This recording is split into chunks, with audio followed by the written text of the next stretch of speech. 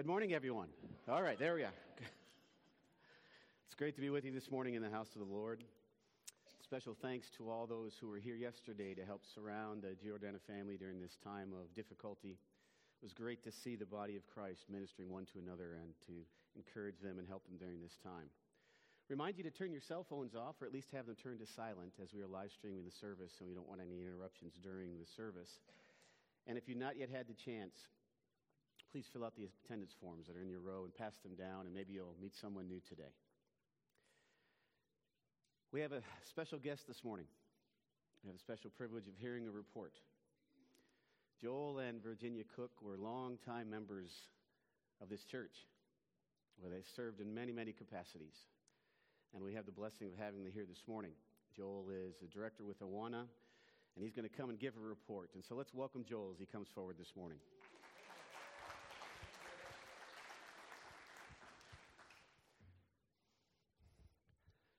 Yeah, my wife and I, Virginia's right here in our usual fourth row, and we were married here in 1979, and roamed around the Air Force for 22 years, came back home, and then went on to become a missionary, and been a missionary this month when we celebrating our 18th year as missionaries.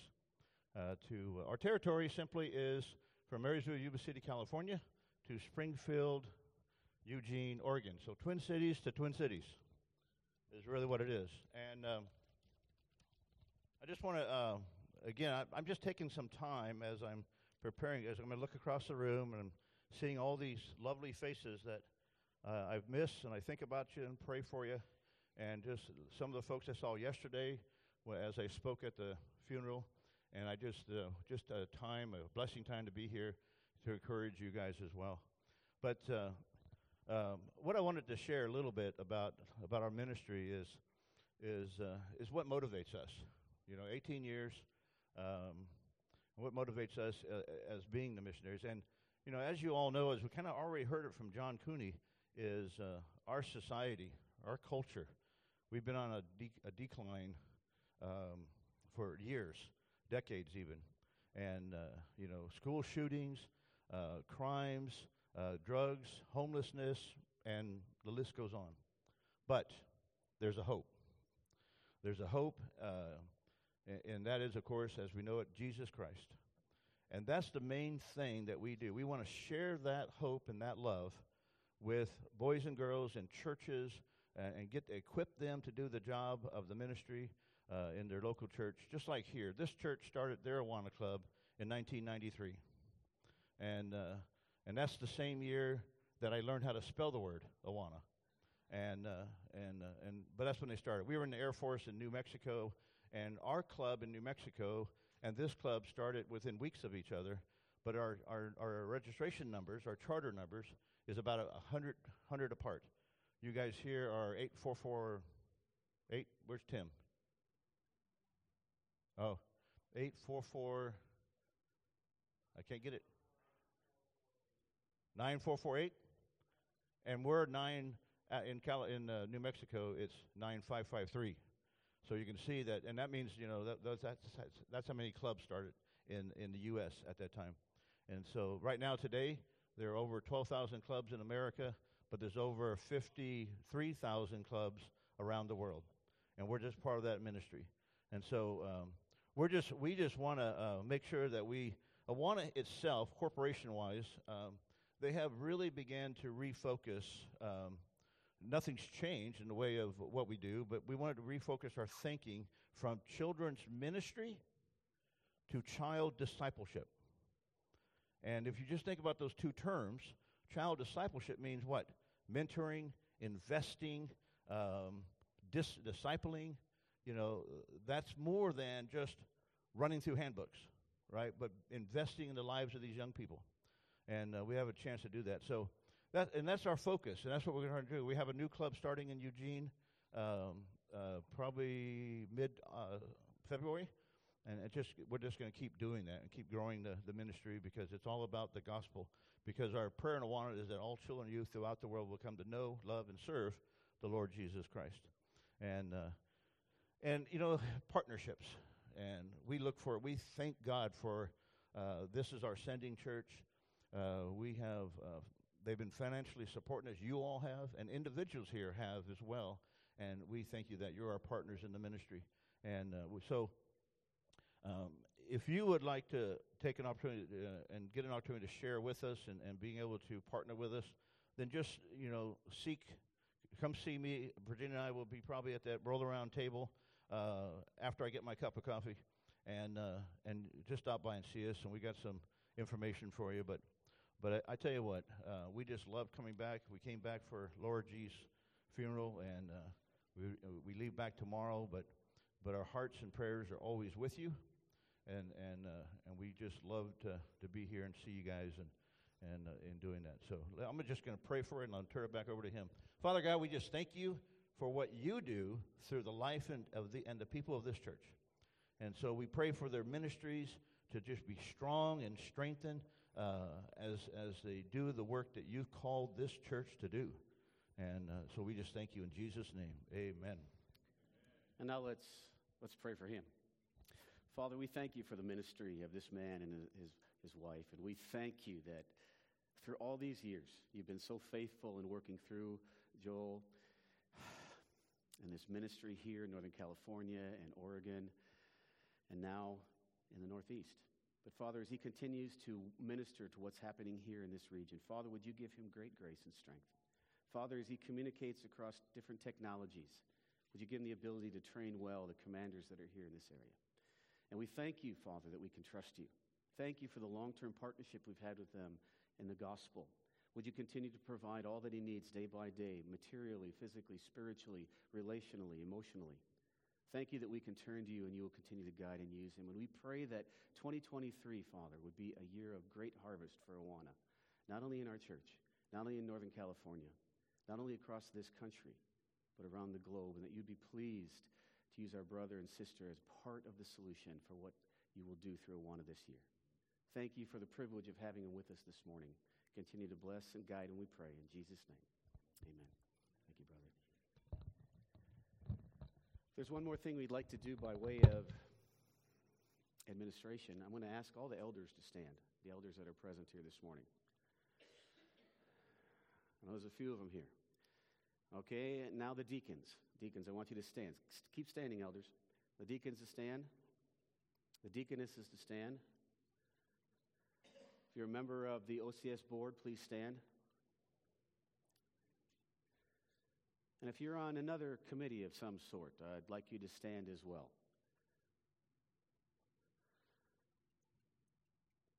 So, as we stand at the beginning of 2023, I want you to look around. These are the folks that God has raised up to be our servant leaders this year in different capacities. So let's commit them into the hands of the Lord and ask for his favor and blessing over them this year. Father, thank you that the church is your idea. And thank you that in your goodness you disperse gifts according to your good will, that your people would be built up and encouraged and strengthened and led. And thank you for these brothers and sisters that have heard your call upon their lives and say, yes, Lord, and have stepped into the gaps of different areas of need in our church and in our community. Father, we pray for a hedge of protection around them, that their hearts and minds would be consumed with the love and passion of Jesus Christ, that the truth of God would guide their decisions and their directions this year. We pray for your Holy Spirit to work among us and through them, that there would be a spirit of unity and community as we gather around your word each week, as we gather around your table. Father, we know that unless you are at work and doing the work through us, we'll just simply be chasing after the wind. But Father, we desire for these precious servants of yours, for each one, that this year they would serve you well, draw deeper into you in a love relationship with the Lord Jesus Christ, become more holy in their character and conduct as they're walking with you and listening to your word. And we thank you, Father, that we can ask you to bless your people, the people that you raise up, and we know you hear. And so by faith, Father, at the beginning of this year, we say thank you for what you will do this year through these precious servants, and ask that you would guide, guard, and use them for your glory and for our good. In Jesus' name, amen. Please be seated.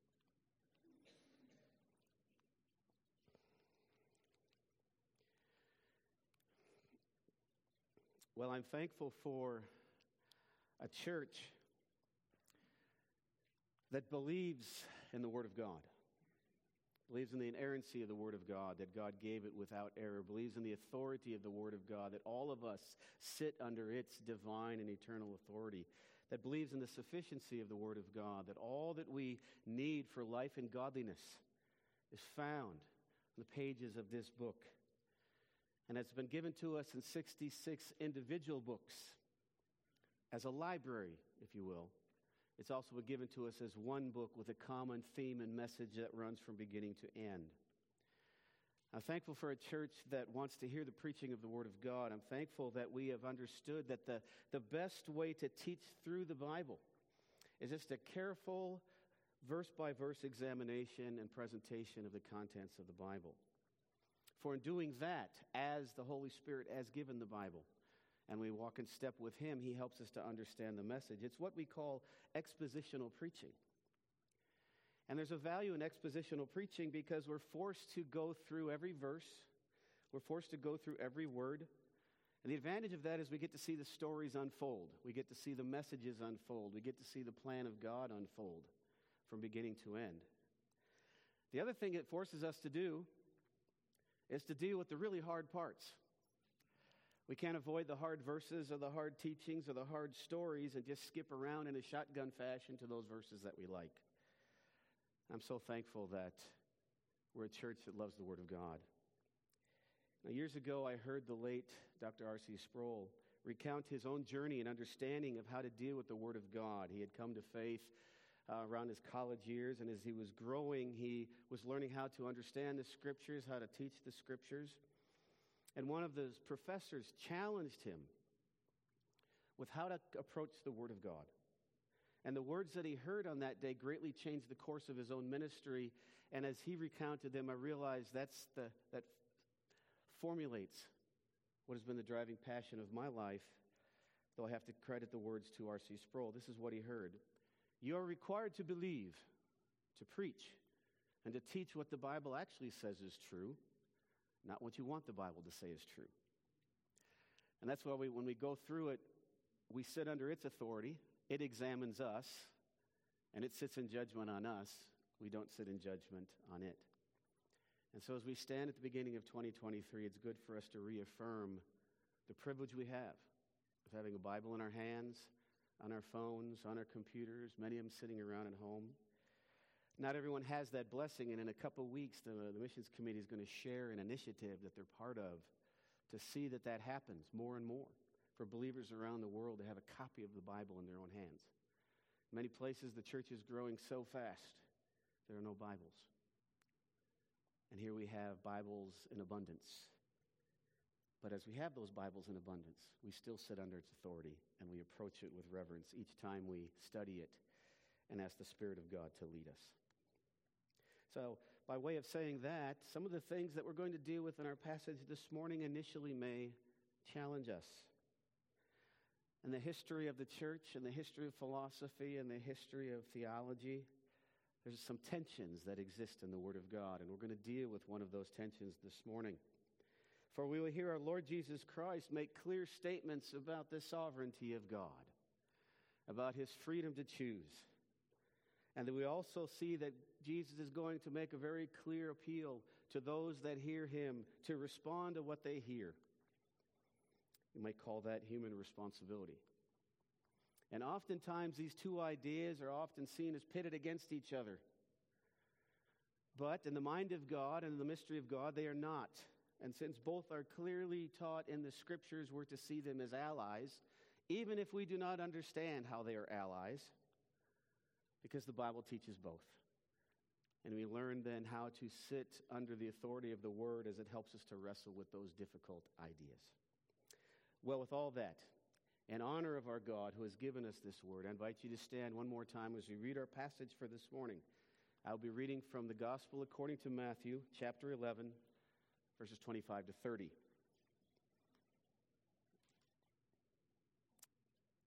And the holy and inspired Word of God says, At that time Jesus declared, I thank you, Father, Lord of heaven and earth, that you have hidden these things from the wise and understanding and revealed them to little children.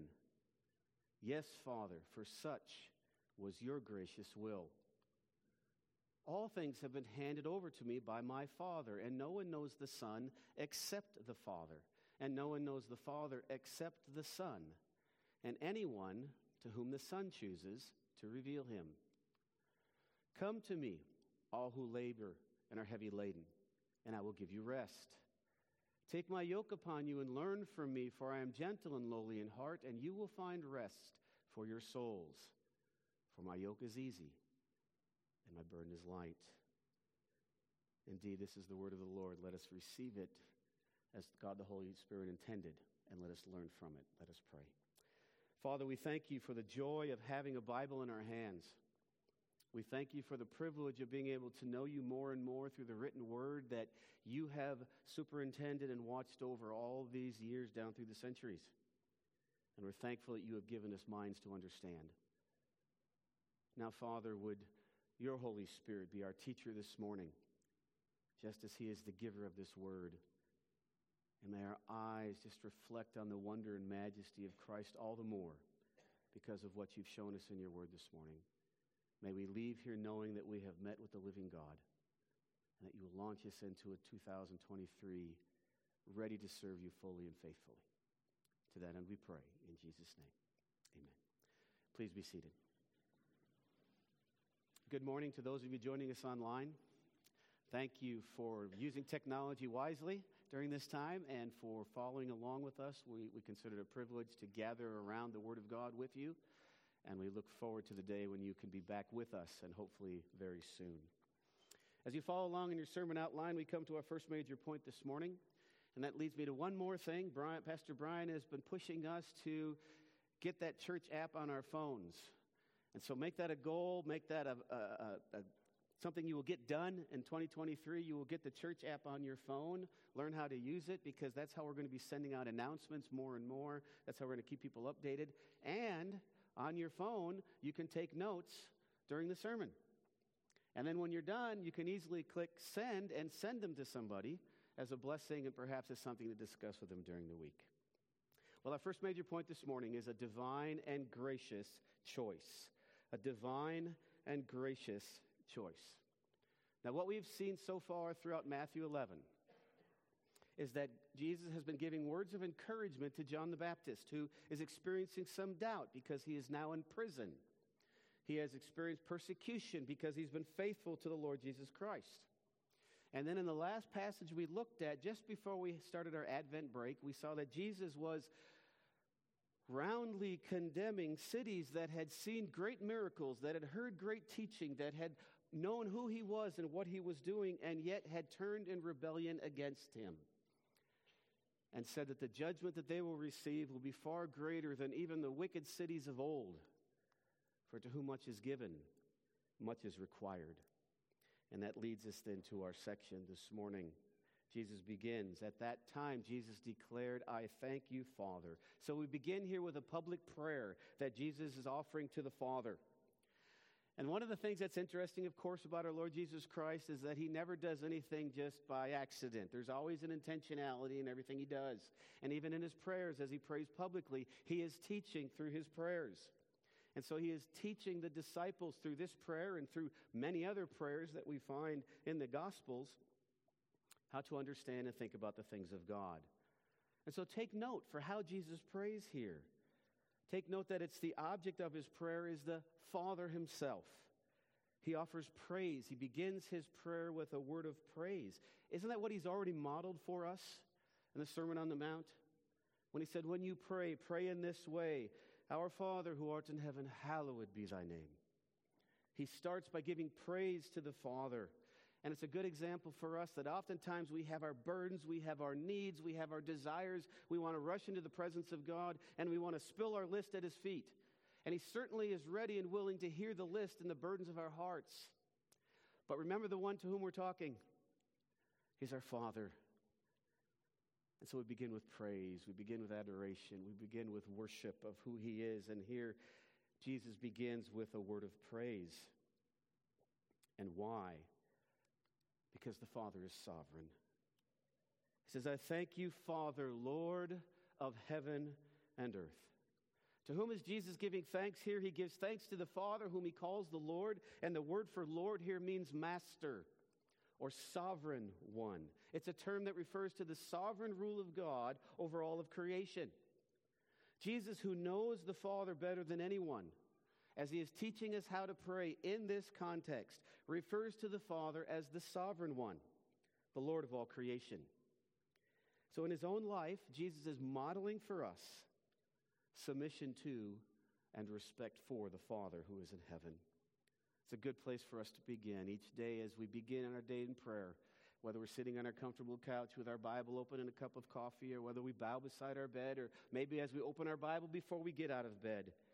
It's a good reminder that we begin the day in submission to and respect for the Father and his ministry. And what is he thanking the Lord for? Is he saying, I thank you, Lord, for your kindness. I thank you, Father, for your mercy. I thank you, Father, for your love. Those things are all true. And we will find Jesus giving thanks for those things at different points. But what does he give thanks for here to his sovereign Lord, the sovereign Father? He gives it because the Father is free. I thank you, Father, Lord of heaven and earth, that you have hidden these things from the wise and understanding and revealed them to little children. Is that what we would expect Jesus to give thanks to God for?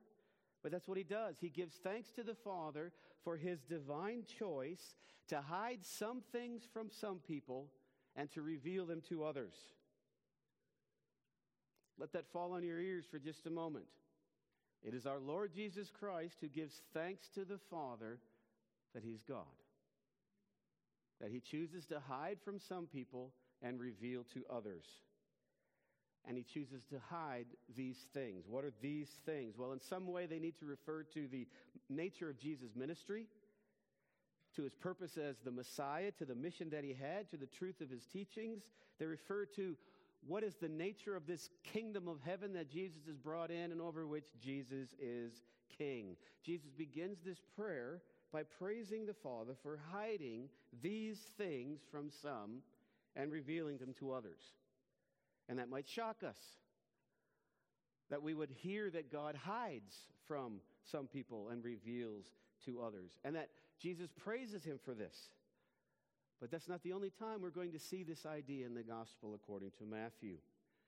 In a few weeks, if the Lord wills, we'll get to chapter 13, and we'll begin to look at a whole series of parables that Jesus uses to talk about what the nature of the kingdom of heaven is.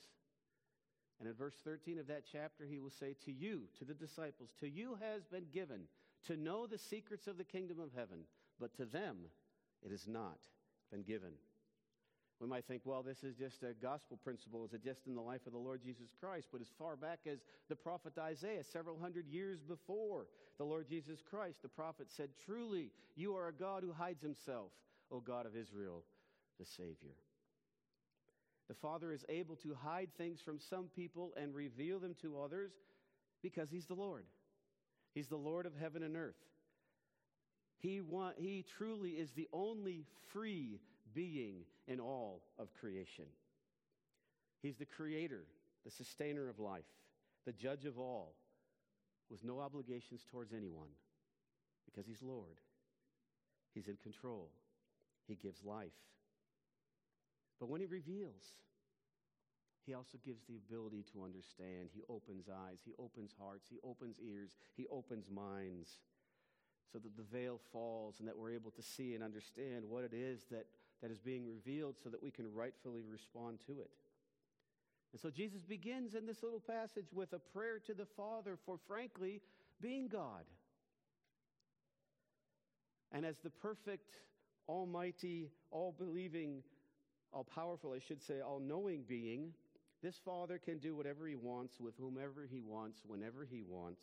He just has to be consistent with his character and his nature and his truth. And so that puts us then in the position of being in no position to judge the Father. He is free. He is the Lord of heaven and earth. And so it's a safe principle in the Christian life to simply let God be God and go along with his way of doing things and respond in a way that adores him, that uplifts him, and that exalts him. The Father knows best.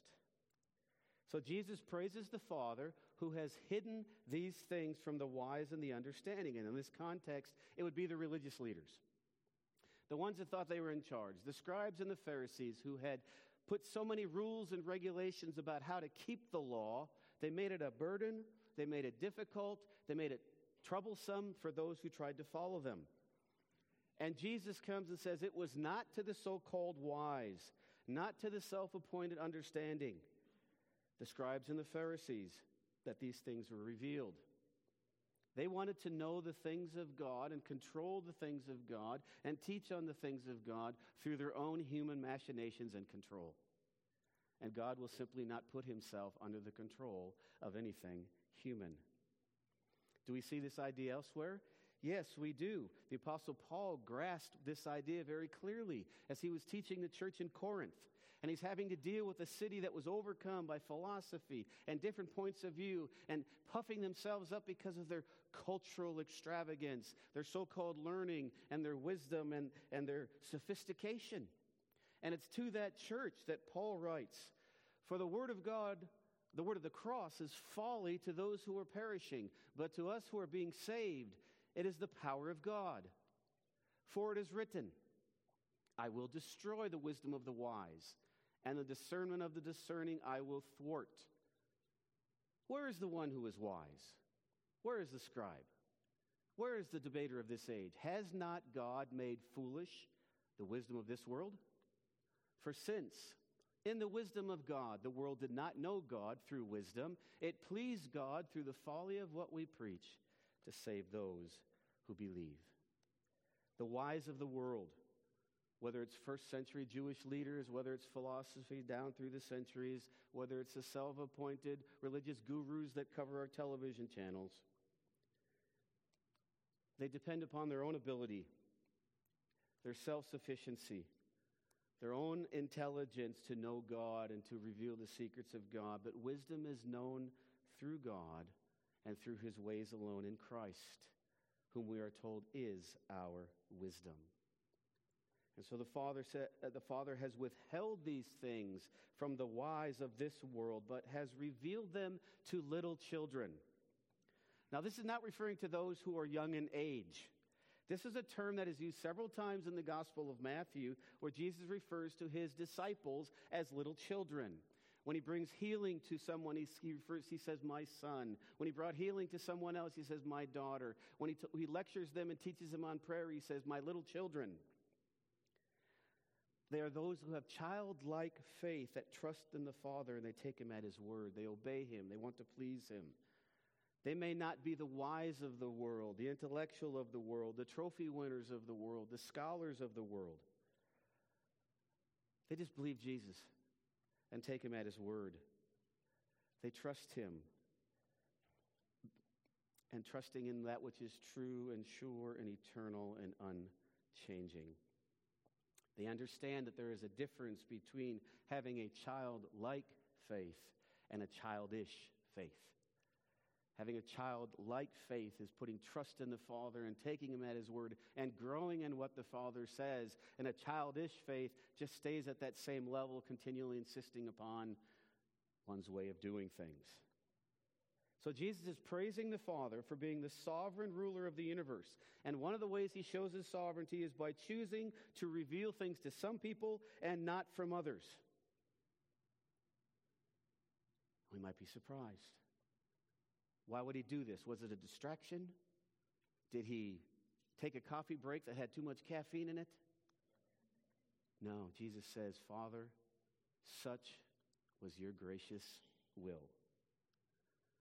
And the word here is eudokia in the Greek, and in that word language it means pleasure or goodwill or favor. We could translate it as, "For so it pleased you well." To reveal to some and to hide from others is what God wanted to do. And that puts us then in the position of letting the Word of God teach us and not try to flatten out everything to mean just one thing in every context.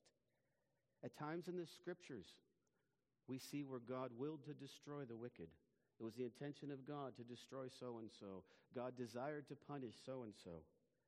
He's God. He sees the beginning from the end. He knows all things. He knows everything that is, everything that could be, and everything that is to come. And whatever he does, it is pleasing to him because he always acts according to his good character. That means it's good, it's just, it's righteous. But our created, finite, limited minds start to short circuit. We can't grasp how this can be. That's okay. Let God be bigger than your understanding.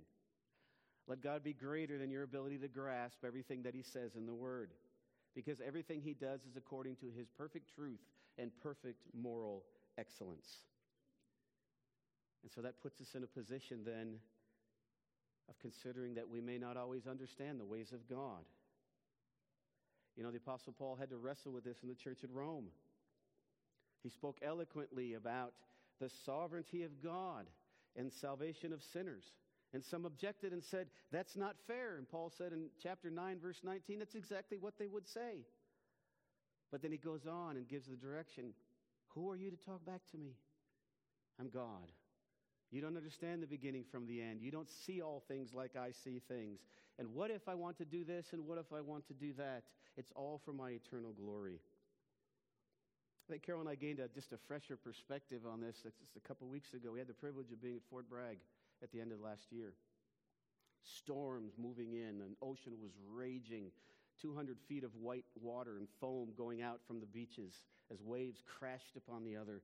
It's just an amazing display of power. It could sweep us away just like that. And in fact, one place where we had been standing, just a few days later, a massive wave swept over that area and caused great destruction to the lighthouse we had just been in. And then we think of Isaiah, who says, the Lord beholds the nations of the world, and behold, they're a drop in the bucket. What can our finite minds understand in the face of such a God? We may not understand how God can withhold things from one while revealing them to others, but that is what Matthew 11 tells us. And we cannot say that God does not have the right to do so. We're simply not in a position to question his good pleasure.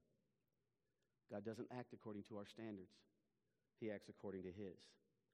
So as Jesus continues to offer this prayer, then he gets into understanding, and he gets to the next point where he says, the Son is unique. He says, all things have been handed over to me by the Father. This is not the only time we see that the Father designates all things to the Son. Write down John chapter 5 in your notes and take a look at it later, and look at all of the things that the Father has given to the Son that shows the control of the Son. And the purpose for all of that is that they may glorify the Father just as they glorify the Son. Later on in this very gospel, Jesus will say, all authority on heaven and earth has been given to me. He's in a unique relationship with the Father, unlike any other relationship. And he says, no one knows the Son except the Father, and no one knows the Father except the Son. There's a unique claim to relationship. There's a uniqueness within the relationships within the Trinity, Father, Son, and Holy Spirit, in perfect harmony forever, in perfect relationship. Never any lack, never any misunderstanding, never any disagreement, always working together in perfect harmony. But here Jesus says it's not just a Son who knows the Father. He reminds us that it's the Son. He's making a claim to deity. After all, who can know the Father? Who can know deity unless one who is divine himself? Who can know one who is eternal and all-powerful and truly wise except one who is that in his own being? Jesus says, I have a unique relationship to the Father. I have unique access to the Father. I share the same divine nature as the Father. And like the Father, who is free because he is sovereign, so is the Son who is free. And no one knows the Father except the Son. We've already seen that. No one knows the Father except the Son.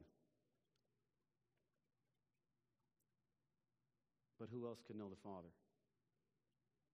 And anyone to whom the Son chooses to reveal him.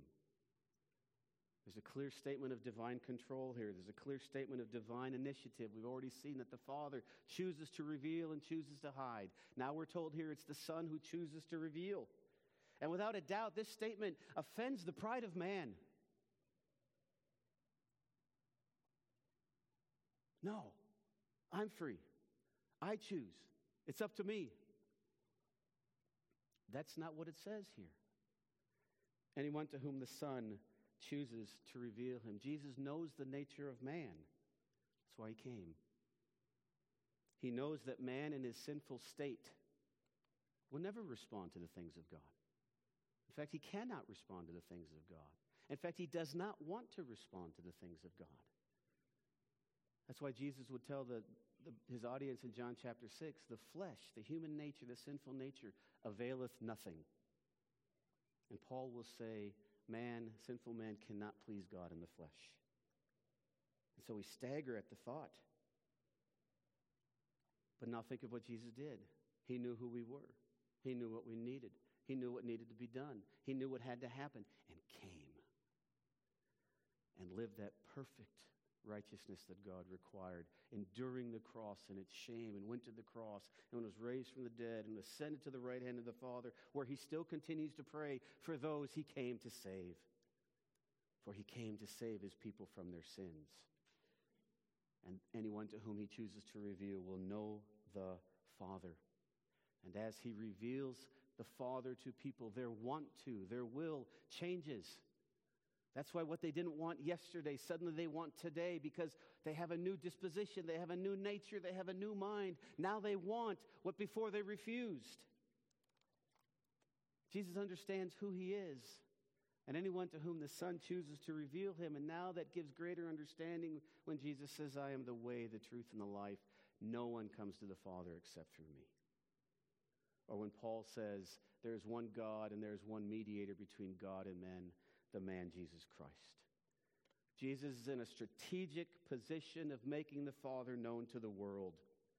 And so as one commentator says, saving knowledge of God the Father comes only through the electing revelation of Jesus, who is the exclusive mediator of salvation.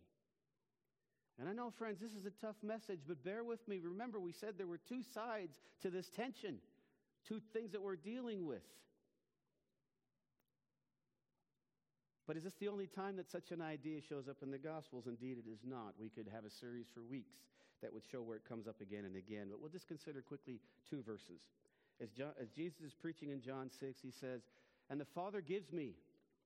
All that the Father gives me will come to me, and whoever comes to me I will never cast out. That sounds strangely like what we're going to read here in Matthew 11.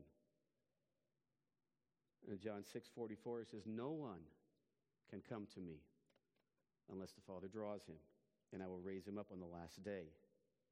Yes, there's mystery here. But the Father and the Son, we are told clearly here, choose to whom to reveal the truth, and those who hear the truth will come. And when they come, Jesus will hold them forever and bring them into an eternal inheritance. That's why there can never be any room for boasting or thinking that we have brought something to our salvation.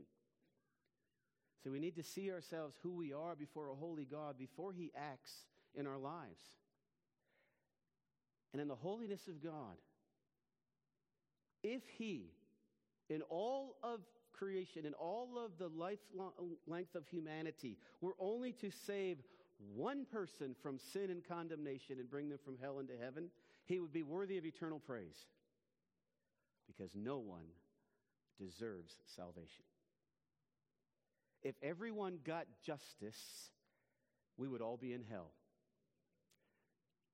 But thankfully, many of us received mercy. We received grace. And not only us, millions upon millions upon millions more beside. And we're told the throngs of heaven are too numerous to count. But not one of them will be able to boast about why they are there. They'll only be able to boast about the goodness of a gracious God who had mercy upon them. And so, my friends, the wonder is not that Jesus hides the truth from some. The wonder is that he reveals it so clearly to so many. Even us, who have the privilege of hearing it. John Calvin said, we cannot by our own faculties examine the secrets of God, but we are admitted into a certain and clear knowledge of them by the grace of the Holy Spirit. It might unnerve us to think that God is in control. But who would you rather have be in control of your salvation? Whose authority would you rather be over you? Whose abilities? Whose control? The very breath that we take, our very life are dependent upon him. As Spurgeon said, if we were to add even one stitch to the garment of our salvation, it would be so weak as to ruin the whole thing. But if God is sovereign, and if we're in Christ, then that means he is involved in every aspect of our being, and that is a good thing. And we are at rest that God is in control. And so I find it a marvel that I will never get over.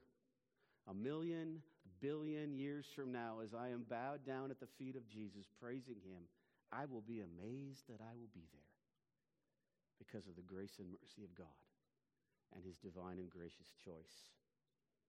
Which leads us then to the next point, which is a direct and gracious command. Now, at this point in our discussion on philosophy, there'll be the what-abouts. A fight will threaten to break out. After all, the pride of man wants to be in control. But if you know Christ this morning, on what basis did you choose Christ? Were you smarter than your neighbor? Were you more spiritual than your neighbor? Were you more spiritually sensitive? Why is it in a world where 40% of the population still has not heard about Jesus Christ that you have? Boasting is excluded in salvation, because salvation then is all of the Lord. And that's a good thing, because once he grabs us, he holds us. And we're in good hands forever. But is this all that Jesus said about this subject? No. Look what he does. He turns around and he says, "Come to me." He doesn't enter into a deep philosophical discussion at this point.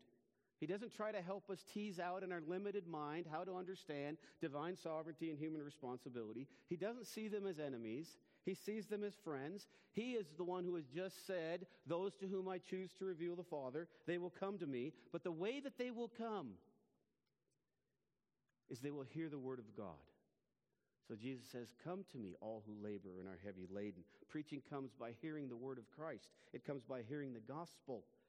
And so the control of God then frees me up to preach the gospel wherever I go. And I just call people to repent and believe and say, there is a Savior, will you but come? Because I know that he's in control of the whole process. And he has ordained both the ends and the means to those ends, which is us opening our mouths and sharing the glories of Christ and inviting others to come and join us. So Jesus says, "Come unto me." That's the same way where he says in the Gospels, "Follow me." The gospel message is always repent and believe and follow Jesus. That's why we preach the gospel freely to all, because God is always at work, and we don't know how he's going to be at work, but he is. And those who hear his voice will respond to his call. And it's right then, if Jesus has just said that he is the one who reveals the Father, if he will say in another context that he is the way, the truth, and the life, then it is right for him to command people to come to him, because there's no other way to be saved. Salvation is coming to Christ, coming to a person, coming to a living being. It's not a doctrine. It's not a church. It's not an organization. Salvation is knowing Christ personally, knowing God personally through Jesus Christ, who calls us. And if we hear his voice, we go to him, and we find him to be a kind Savior. It says, "Come to me. Come to me," the call goes out. "All you who labor and are heavy laden." It's a burden to try to follow the law of the scribes and the Pharisees and to keep all of their requirements, especially under a system where they kept adding layer upon layer upon layer that were not directly given to the law. That's why Jesus in the Sermon on the Mount broke through all of that and got straight to the heart of the law. And then he said, "And I'm the fulfillment of it. And you'll live it out by living in me. Come to me, all you who are worn out trying to keep the law, trying to please religious practices." And the church had to struggle with this. as people are hearing the gospel and they're coming to faith in Christ and they're coming to Christ.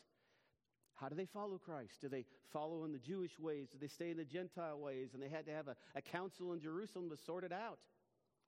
And say, no, we don't follow these man-made laws. We follow Christ. We follow Christ. We're with Christ. We walk with Christ.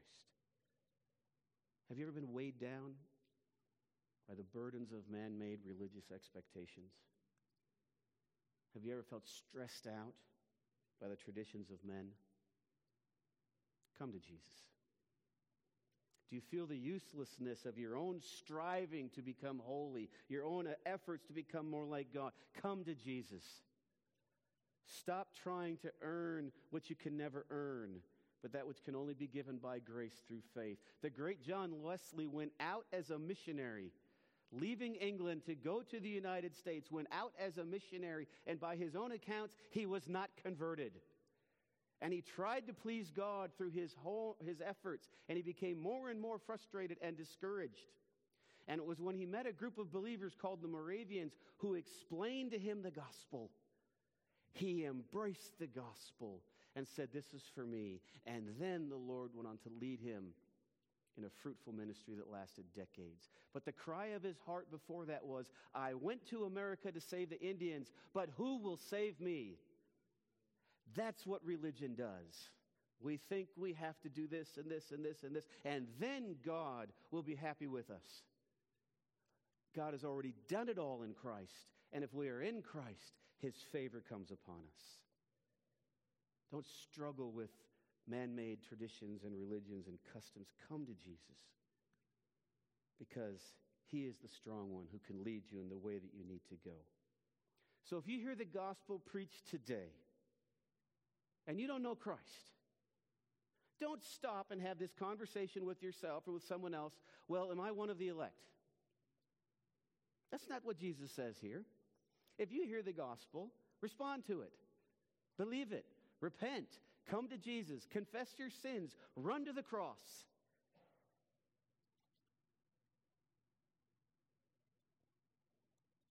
That's what you're commanded to do. To quote Spurgeon again, he said, look to Jesus, believe on him, and then you shall make proof of your election directly. For as surely as you believe, you are one of his. If you will give yourself wholly up to Christ and trust him, then you are one of his chosen ones. So go to Jesus just as you are. Go straight to Christ. Hide in his wounds, and you shall know your election. Come to me, Jesus says, and take my yoke. Take my yoke upon you, he says, and learn from me, for I'm gentle and lowly in heart. For my yoke is easy, and my burden is light. Now, there's a yoke involved. A yoke means work. A yoke means responsibility. A yoke means obedience. Ah, yes, those things are involved in the Christian life. But now they're no longer your yoke, or the yoke of man-made religion, or of customs. They're the yoke of Jesus. What's the purpose of a yoke? Well, in those days, they would yoke a stronger animal to a younger animal, an older animal to a younger one, to teach and to show how the animal was to go, how to be useful in the fields, how to be useful in the harvest. Jesus says, be in union with me and let me teach you in the way that you should go, how to respond to God, how to grow in God, how to grow in obedience. He's not an authoritarian like the Pharisees. He says, no, my yoke is gentle and my burden is light. But it's still a yoke. It's still a service, because we're called to follow him, which means you keep on keeping on in the Christian life. The yoke was used as an illustration of slavery, often in relationship to the law, the traditions of the law. But we have a yoke here that shows that the Christian life is one of obedience and service and action, because it's a personal relationship with the living being who is the Lord of heaven and earth, who says, follow me and take my yoke and walk with me. And so as we hear that voice then, where Jesus says, come unto me, we're saved by grace through faith. As we hear the voice of Jesus, as we come to him. But that's just the beginning of this journey with Christ, that he will lead us through the rest of our lives. Because you recall in the Sermon on the Mount where Jesus was showing how they were taught the law. And they said they've added on to the law. They've added on to the law. But I'm the fulfillment of the law. He also went on and said, unless your righteousness surpasses that of the scribes and the Pharisees, you will not enter the kingdom of heaven. So this yoke, this walking with Jesus, is not a lower expectation of holiness and righteousness, but a higher one. But now it's no longer your yoke to try to get holy. It's his yoke which has declared you holy and will make you holy as you walk with him. Take up his yoke, he said, and let's leave behind the burden of man-made religions and laws. He says, for my yoke is easy and my burden is light. My burden is light. My yoke is easy. But it involves keeping the law of God, the moral law, following him, obeying his commandments. How can we say that it's not a burden?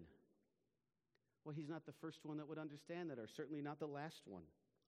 For the Apostle John writes later on to the church and says it is no burden to obey God when you love him. Now think about in your own relationships. Because you love your spouse, you serve your spouse. Because you love your children, you serve your children. Because you love your friends, you do what is best for your friends. It's not a burden. It's a joy because of the relationship that you have. And if you're in a love relationship with the Lord, when he says, let's go, you go. And it's not a burden, but it's a joy. Do you love the Lord? Do you find it a burden to follow the Lord? How about if at the beginning of 2023 we just come clean before the Lord and say, forgive me, I'm sorry. I've tried too hard in my own effort. I've forgotten what grace does. I forgot what grace can do. I've forgotten that you just call me to walk with you and keep up with you and continue on in the path that you're leading me on. I'm trying so hard to please you, Lord. Forgive me for that because I'm pleased. You are pleased with me in Christ. So now help me to live accordingly. Come to Jesus. Take that yoke. And then you'll be able to cry out with the great Augustine who said, Lord, command what you will. Well, let me back up. There's one quote that I want to bring in. And it comes from Doug Webster. I apologize. In his book called The Easy Yoke, he writes this: the surprising promise of the easy yoke was meant to free us from a self-serving, meritorious, performance-based religion. The yoke of Jesus frees us from the burden of self-centeredness. Nowhere does Jesus promise ground that will be soft for tilling or level paths for bearing the load. What he does promise is a relationship with himself. He's a good teacher. He promises to go with us, to teach us, to lead us. So he says, spend time with me, know me, let's walk together. And as we understand that he fulfilled all righteousness, when we understand that he gives these commands, then we understand he also gives us the power to obey him because he's walking with us. And so we can pray then as Augustine prayed, command what you will, O Lord, and grant what you command. And lastly then, you'll find rest. You'll find your rest. Twice Jesus mentions this, and I will give you rest, and you will find rest for your souls. When we come to Christ, faith in Christ, we have peace with God and we're counted as righteous. When we come to Jesus and we're walking with him, we're set free from the tyranny of the law. When we come to Jesus, we're set free from the tyranny of law keeping. When we come to Jesus, we're set free from the guilt of our sin. When we come to Jesus, we're set free from the fear of judgment. And we find ourselves experiencing the wonder and the mercy and the grace of God. And that rest can only be found in Jesus. And so we come to Jesus and we rest in him. And then because we walk with Jesus, we continue to find our rest in him as he strengthens us. And so that our want to continually changes, so that we want to more and more obey him. We want to more and more know his word. We want to more and more pray. We want to more and more just tell others how wonderful he is. And that's that active life then of obedience as we follow him in love. Have you tasted this morning that the Lord is good? In your life, have you experienced that the Lord is good? And why would you ever go back to the things that you did before? If you have known the joy of the Lord and the fruitfulness and faithfulness that comes in walking with him, why would you turn back to the things of this world? When you can have true riches in Christ, why expend all your energies for mere money? When you can have the treasures and pleasures of the Lord, why run after the cheap pleasures of the flesh? Jesus is far better than anything, and in him we find our rest, both for now and for eternity. You know, this morning we have wrestled with the two ideas of divine sovereignty and human responsibility. I could give you a list and list and list that shows they're side by side all throughout the Scriptures. So we just embrace the Scriptures and we wrestle and we obey what it says and we believe what it says. And we may not understand everything because we don't have the mind of God. But what is clear to us, we respond to, and what is clear to us is salvation is always of grace. And what is clear to us is the sinner must repent and believe. And what is clear to us that there is no room for boasting once we come to Christ. And then what is clear is that all praise and honor and glory goes to Jesus and to the Father for salvation. And that will be our song in heaven, that we will praise him forever and ever and ever. Have you come to Christ this morning? I pray that everyone within the sound of my voice this morning, whether in this room or over the airwaves, will not put their head to the pillow tonight without coming to Jesus. And you will find in him to be a kind and faithful servant who will hold you forever. Next week, we're going to switch over and get into chapter 12, and there'll be a little bit of a switch going on in the ministry of Jesus. But what are some things that we can think about from our text from this week? We may not understand all of God's ways, but we will still praise him because he is good and his ways are just. The Lord has never failed you. He will never fail you. So in what you have seen him do, based on what you do understand, you can trust him for those things you do not yet understand, knowing that they will be just and perfect and good. Because God is in control, we will praise him that he reveals and he hides in ways that bring him great glory. Our desire is we want the Father to get all of the praise that he is due. That means we have to let him be God as he reveals and as he hides. Thirdly, because the Son knows the Father better than anyone, we will gladly go to the Son to know and worship the Father. Just wake up in the morning and say, "Good morning, Lord. I come to you in the name of Jesus," and pour out your praises and pour out your offerings and say, "Let's walk together today." Confess your sins. Might have to happen a few times in the morning. Might have to happen a few times in the afternoon. This confession of sin thing is ongoing. But so is the grace of God that overcomes and strengthens.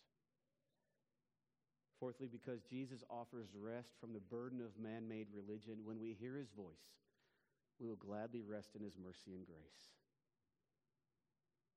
I hope this year we will be men and women, boys and girls of the Word every day. Just as you take your breakfast in the morning, at some point during the day, take breakfast from the Word of God and feed your soul and gladly listen to his voice.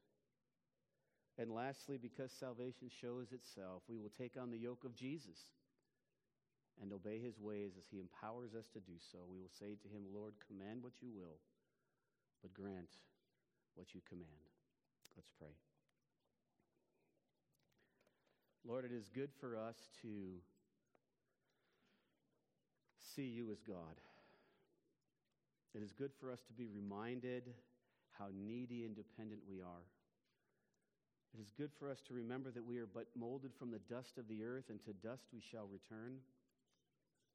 But Father, it is good for us to remember you're a good and gracious God, and thank you for calling us from death unto life, for bringing us from death into life and lightness and truth. And would you stir us now, Father, to love you more than we did yesterday, to love you more this year than we did last year, to take your yoke and your strength and lean upon you, and to know your word better, to know your ways better, to serve you better, so that we can glorify you all the more. take these words, Father, and challenge us with them.